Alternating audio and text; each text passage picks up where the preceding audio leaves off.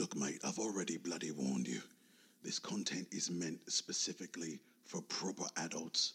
Listener discretion is advised. Now you better bloody pay attention to what I just told you, all right? Adult content, mature conversation. If you're not an adult, put it down. It's not for you, mate. But if you are, then buckle in and enjoy yourself, because it's about to get proper adult.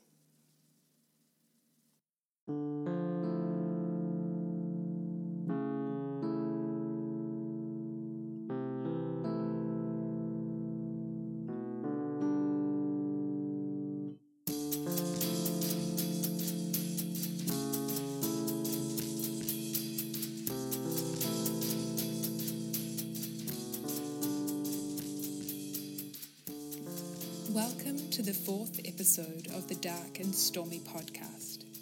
We really appreciate the lovely feedback we have received, and we look forward to hearing from you more.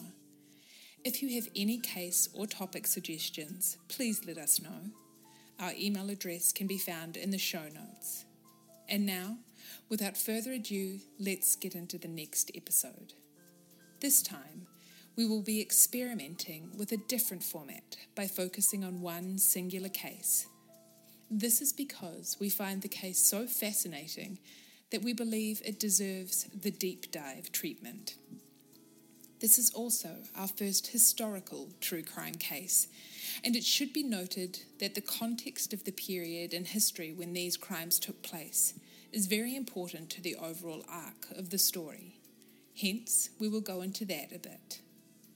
We will certainly do more deep dive episodes in the future, so keep an eye out for those.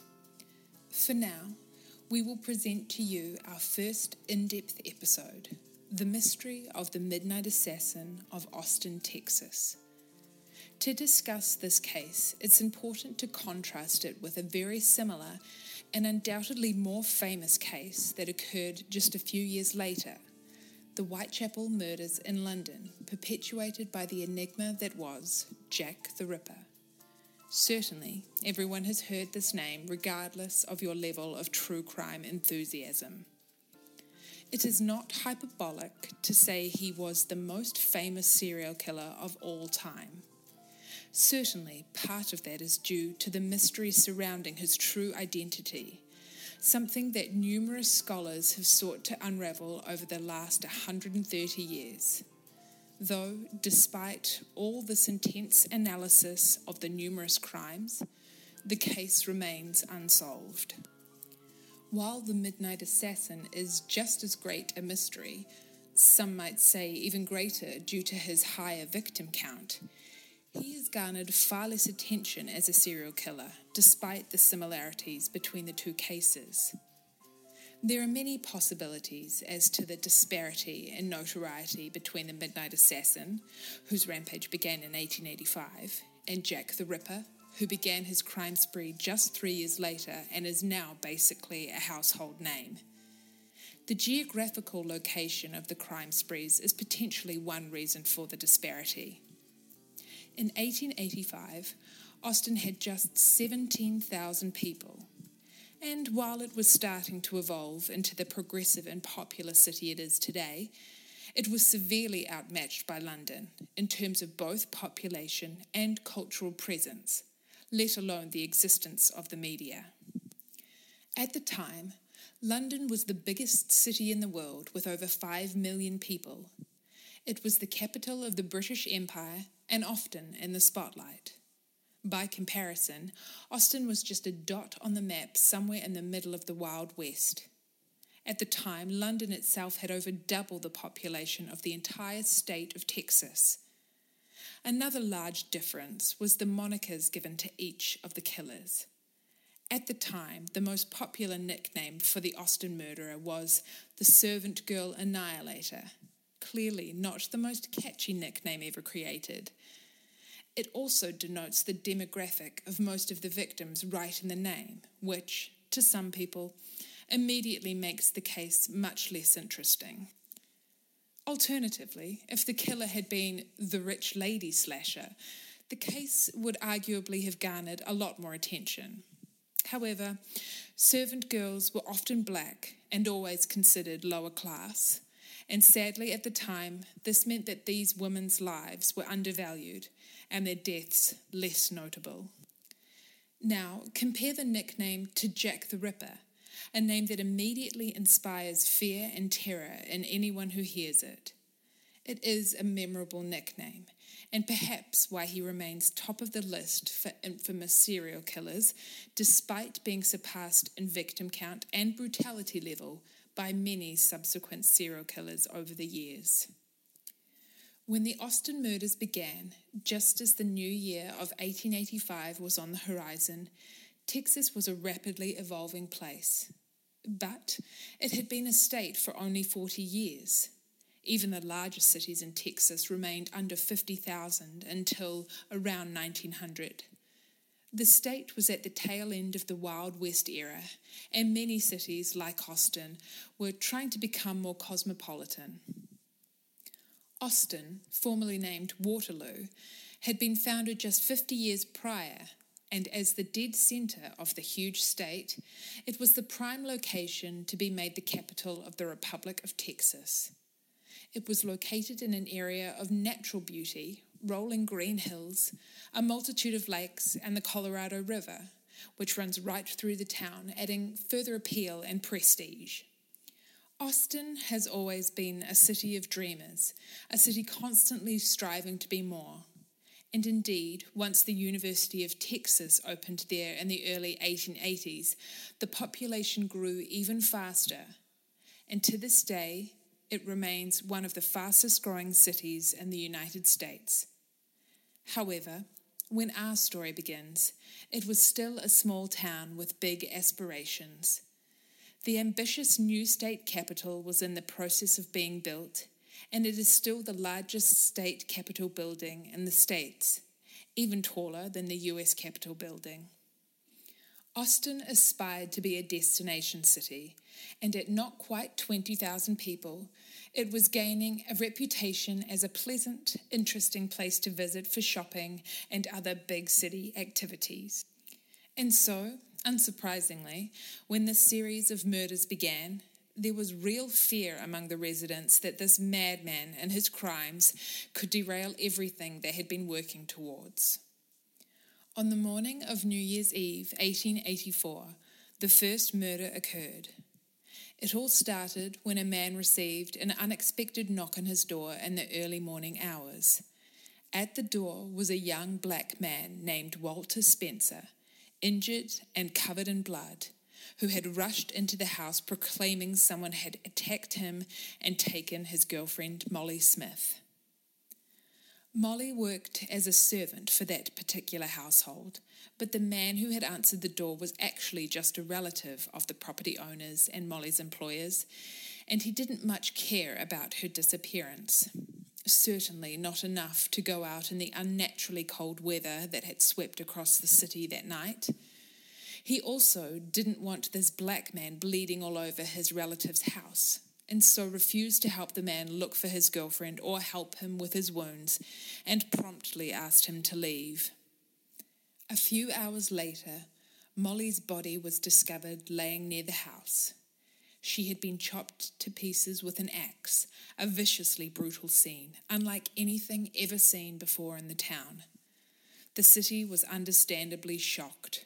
They had experienced very few murders, and those they had were usually disputes amplified by whiskey that escalated quickly and involved a gun.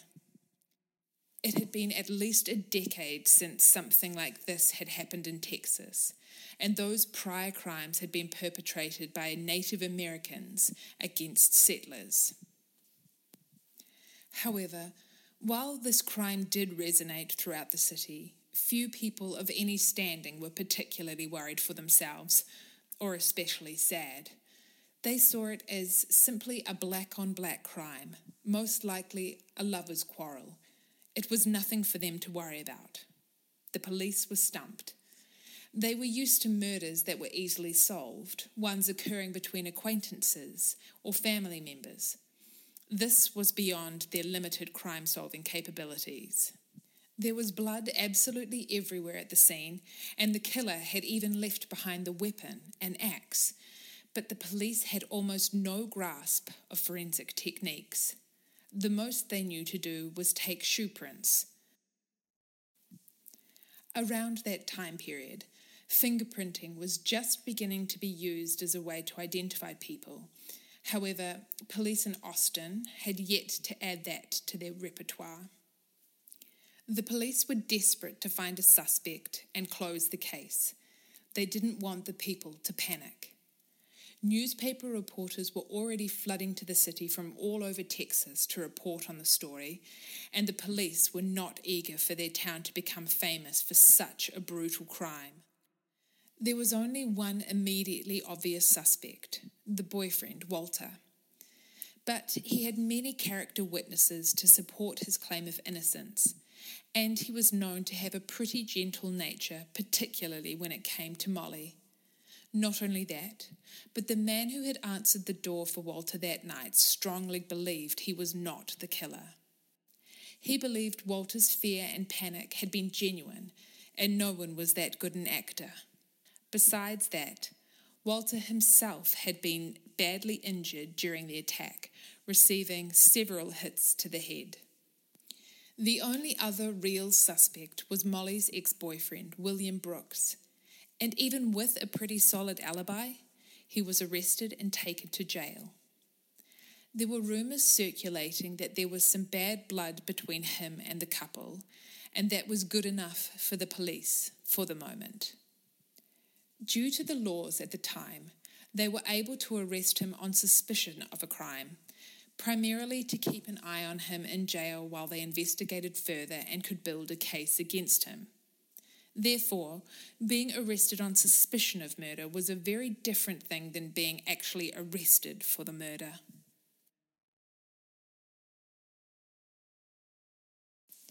As the new year of 1885 rang in the night after the crime, the murder was certainly in the minds of the locals and law enforcement, but the city did not let it stop them from celebrating. No one could have predicted that this was just the first of many murders. So, Molly's boyfriend, friends, and family mourned her, and life went on. Day by day, the crime faded more and more from the minds of the Austinites. At the end of January, after a month of being held in jail, William Brooks was finally released after a grand jury decided they didn't have enough reason to take his case to trial. He had several witnesses that would testify to him being a few miles away from the crime scene until nearly dawn on the day of the murder, so it was very unlikely that he was the perpetrator. A few months went by, and things seemed to return to normal in the city, until a rash of incidents occurred in March. Over the course of a few weeks, several different servant girls throughout the city made reports about a late-night intruder. For most, he had tried unsuccessfully to break into their quarters, but at worst, he was able to get in and hit a young woman over the head several times while she slept. Thankfully, she survived the attack, but like the others, she was unable to give any description of her attacker. Others reported that they had witnessed someone near their house, and when they returned to their quarters, they found that an intruder had thrown their belongings all over the place. A few weeks later, 2 servant girls were in their quarters late at night when someone began shooting into their room from outside. One of them was shot but survived. This ever-changing MO of the perpetrator was bizarre and terrifying. No one knew what kind of attack would be next. And while the female victims were both black and white, they were all servant girls, and so again, elite members of society weren't overly concerned. In one of the incidents, a woman had awoken to see a man standing by her bed, threatening her and hitting her in the head before running off. So far, all the women who had glimpsed their attacker had provided a wide variety of descriptions, none of which matched up. However, this last woman was the only one who said that her attacker was white. No one believed this could be possible. Austin's citizens continued to assume that the perpetrator was one or several black men of bad character. It goes without saying that the city was a hotbed of racism, with slavery still a recent memory.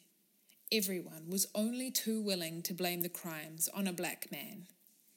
They thought black men were inherently savage by nature, and without the structure of slavery to subdue their baser tendencies, clearly one of them was retrograding.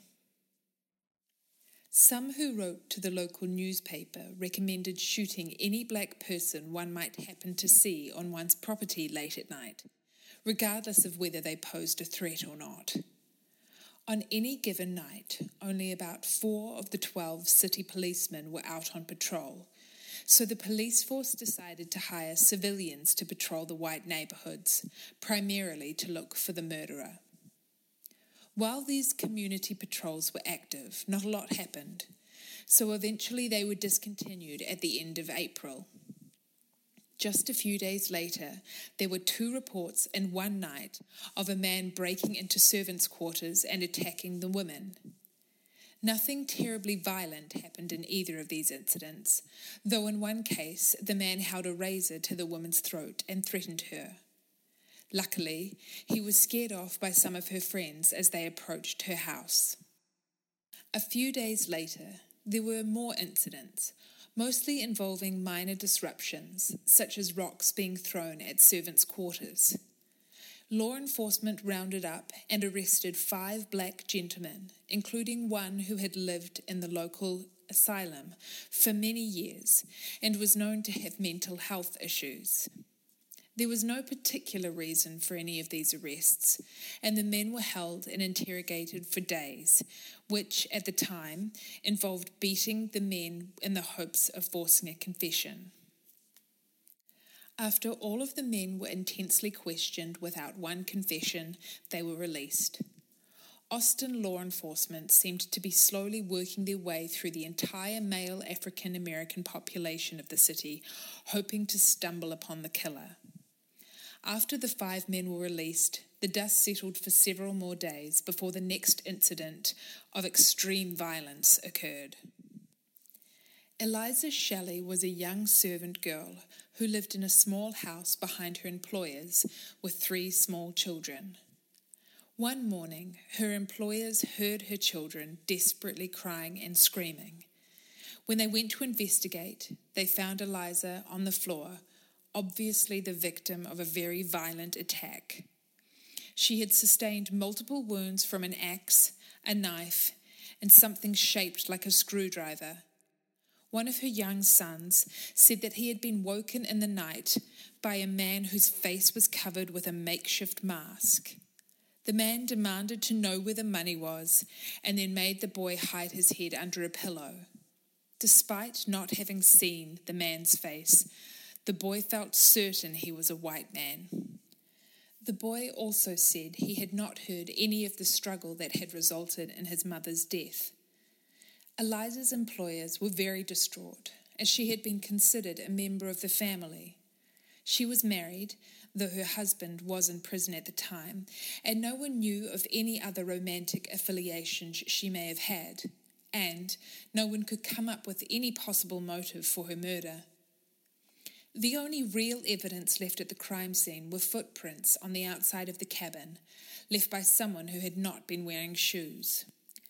Local white residents continued to assume that the crimes were the work of a gang of black hoodlums. A local wannabe writer named William Sidney Porter came up with the nickname the Servant Girl Annihilators for this hypothetical gang of murderers. Porter would go on to be a famed short story author who wrote under the pseudonym O. Henry. Rumours and theories amongst the black neighbourhoods were of a more paranormal nature. They imagined perhaps some evil entity was performing these dark deeds. One man was briefly arrested on suspicion of Eliza's murder because of a tip received by the cops. However, it turned out the person who had reported the tip had done so due to a personal vendetta. The arrested man had no link to the crime or Eliza. Like many serial killers, Less time was elapsing between each of the midnight assassin's crimes. Just a few weeks after Eliza's murder, a man heard a scream in his backyard late one night and went outside to see his cook, Irene Cross, lying on the ground covered in blood. Her arm had been nearly completely severed and she had a long, jagged cut on her head. She survived for a couple of days before passing away due to her wounds, though even when she was still conscious, she was unable to speak. Her nephew, who had seen the attacker come into their little house, described him as a chunky black man. Over the next few weeks, there were some less serious attacks, one involving a gun being fired into servants' quarters and hitting a woman in the arm, and another where a large rock was thrown into a residence, injuring no one. It's possible these smaller incidents could have been copycat crimes.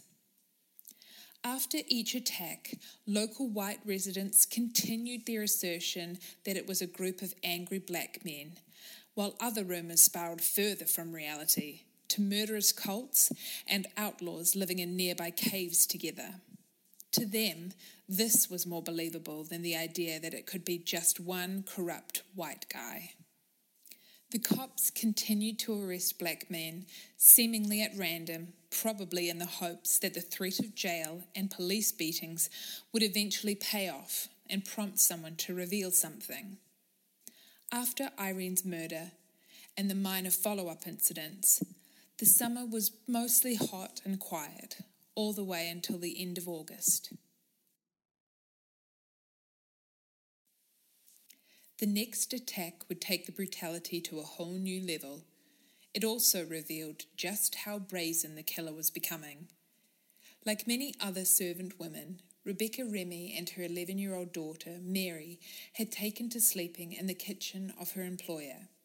They felt safer being in the house with the others, though this proved to be a false sense of security. During the night, Rebecca woke and saw a dark figure lurking in the kitchen. The man hit her with a heavy club, knocking her unconscious, and when she came to, her young daughter was missing. Her employer, Valentine Weed, went searching for young Mary and found her on the brink of death in a backyard shed. She had been stabbed in both ears. The tender age of the victim, the viciousness of the attack, and the fact that the killer had boldly walked into the house and abducted his victim elevated this crime to the most shocking yet. In each of the previous murders, law enforcement unsuccessfully attempted to use bloodhounds to track the killer's scent. However, after this crime, they were able to follow a scent down the road to where they found a young black man asleep in the barn. He was, of course, arrested. And as seemed to be the running theme, he was released the same day due to a complete lack of evidence. They then arbitrarily arrested a known criminal who was also later released. The murder of young Mary certainly got the attention of all of Austin's residents, regardless of race. Rebecca survived the attack, but had to bear the unspeakable tragedy of burying her murdered child, a pain anyone could empathize with. Law enforcement decided to bring in an outside private detective named Hennessy, one of the many of that era who desperately wanted to be seen as a hardened detective straight out of a pulp novel. Hennessy came to town with some associates, and the three of them got a lot of attention despite making absolutely no progress on the case. One weekend, they left town briefly, and the killer attacked again. It was the end of September, and over consecutive days, a man was both seen and heard lurking outside a number of different residences. 2 servant women that saw him insisted he was white. After those close calls, the killer struck again with ferocity. A local newspaper man heard sounds behind his house, where 4 people were staying in his servants' quarters. This included his servant girl Gracie, her boyfriend Orange, and 2 servant women who were employed at nearby houses. The homeowner went to investigate the sounds and discovered Gracie's 2 friends badly injured and near death. Her boyfriend Orange was dead from an apparent axe attack. Gracie wasn't there, but they were quickly able to track her down in a neighbouring yard. The attack was the most horrendous yet, beyond anything the detectives had ever witnessed, and focused mostly on her face. Laying near her beaten body was the murder weapon, a brick. The killer's anger was escalating. His savagery was not restricted to one weapon, and it seemed he would just throw down each weapon as he was done with it and grab something else. No doubt, the scene was crawling with forensic evidence that 19th century policemen were unable to use. By the next morning, only Gracie and Orange had died from their wounds. Later that day, a servant girl reported that when she had returned to her quarters after sleeping in the main house, she immediately noticed that someone had been in her room and her belongings had been rifled through and thrown everywhere. Initially, she thought it was a robbery, but ascertained that only one thing was missing: her watch. When she described it to law enforcement, they realized they had seen it before. Gracie had been wearing it when her body was found. We have decided to make this a 2-part episode due to the large quantity of information related to this midnight assassin. So, we will end this episode with "To be continued," and we'll be back next week with the conclusion of this twisted tale.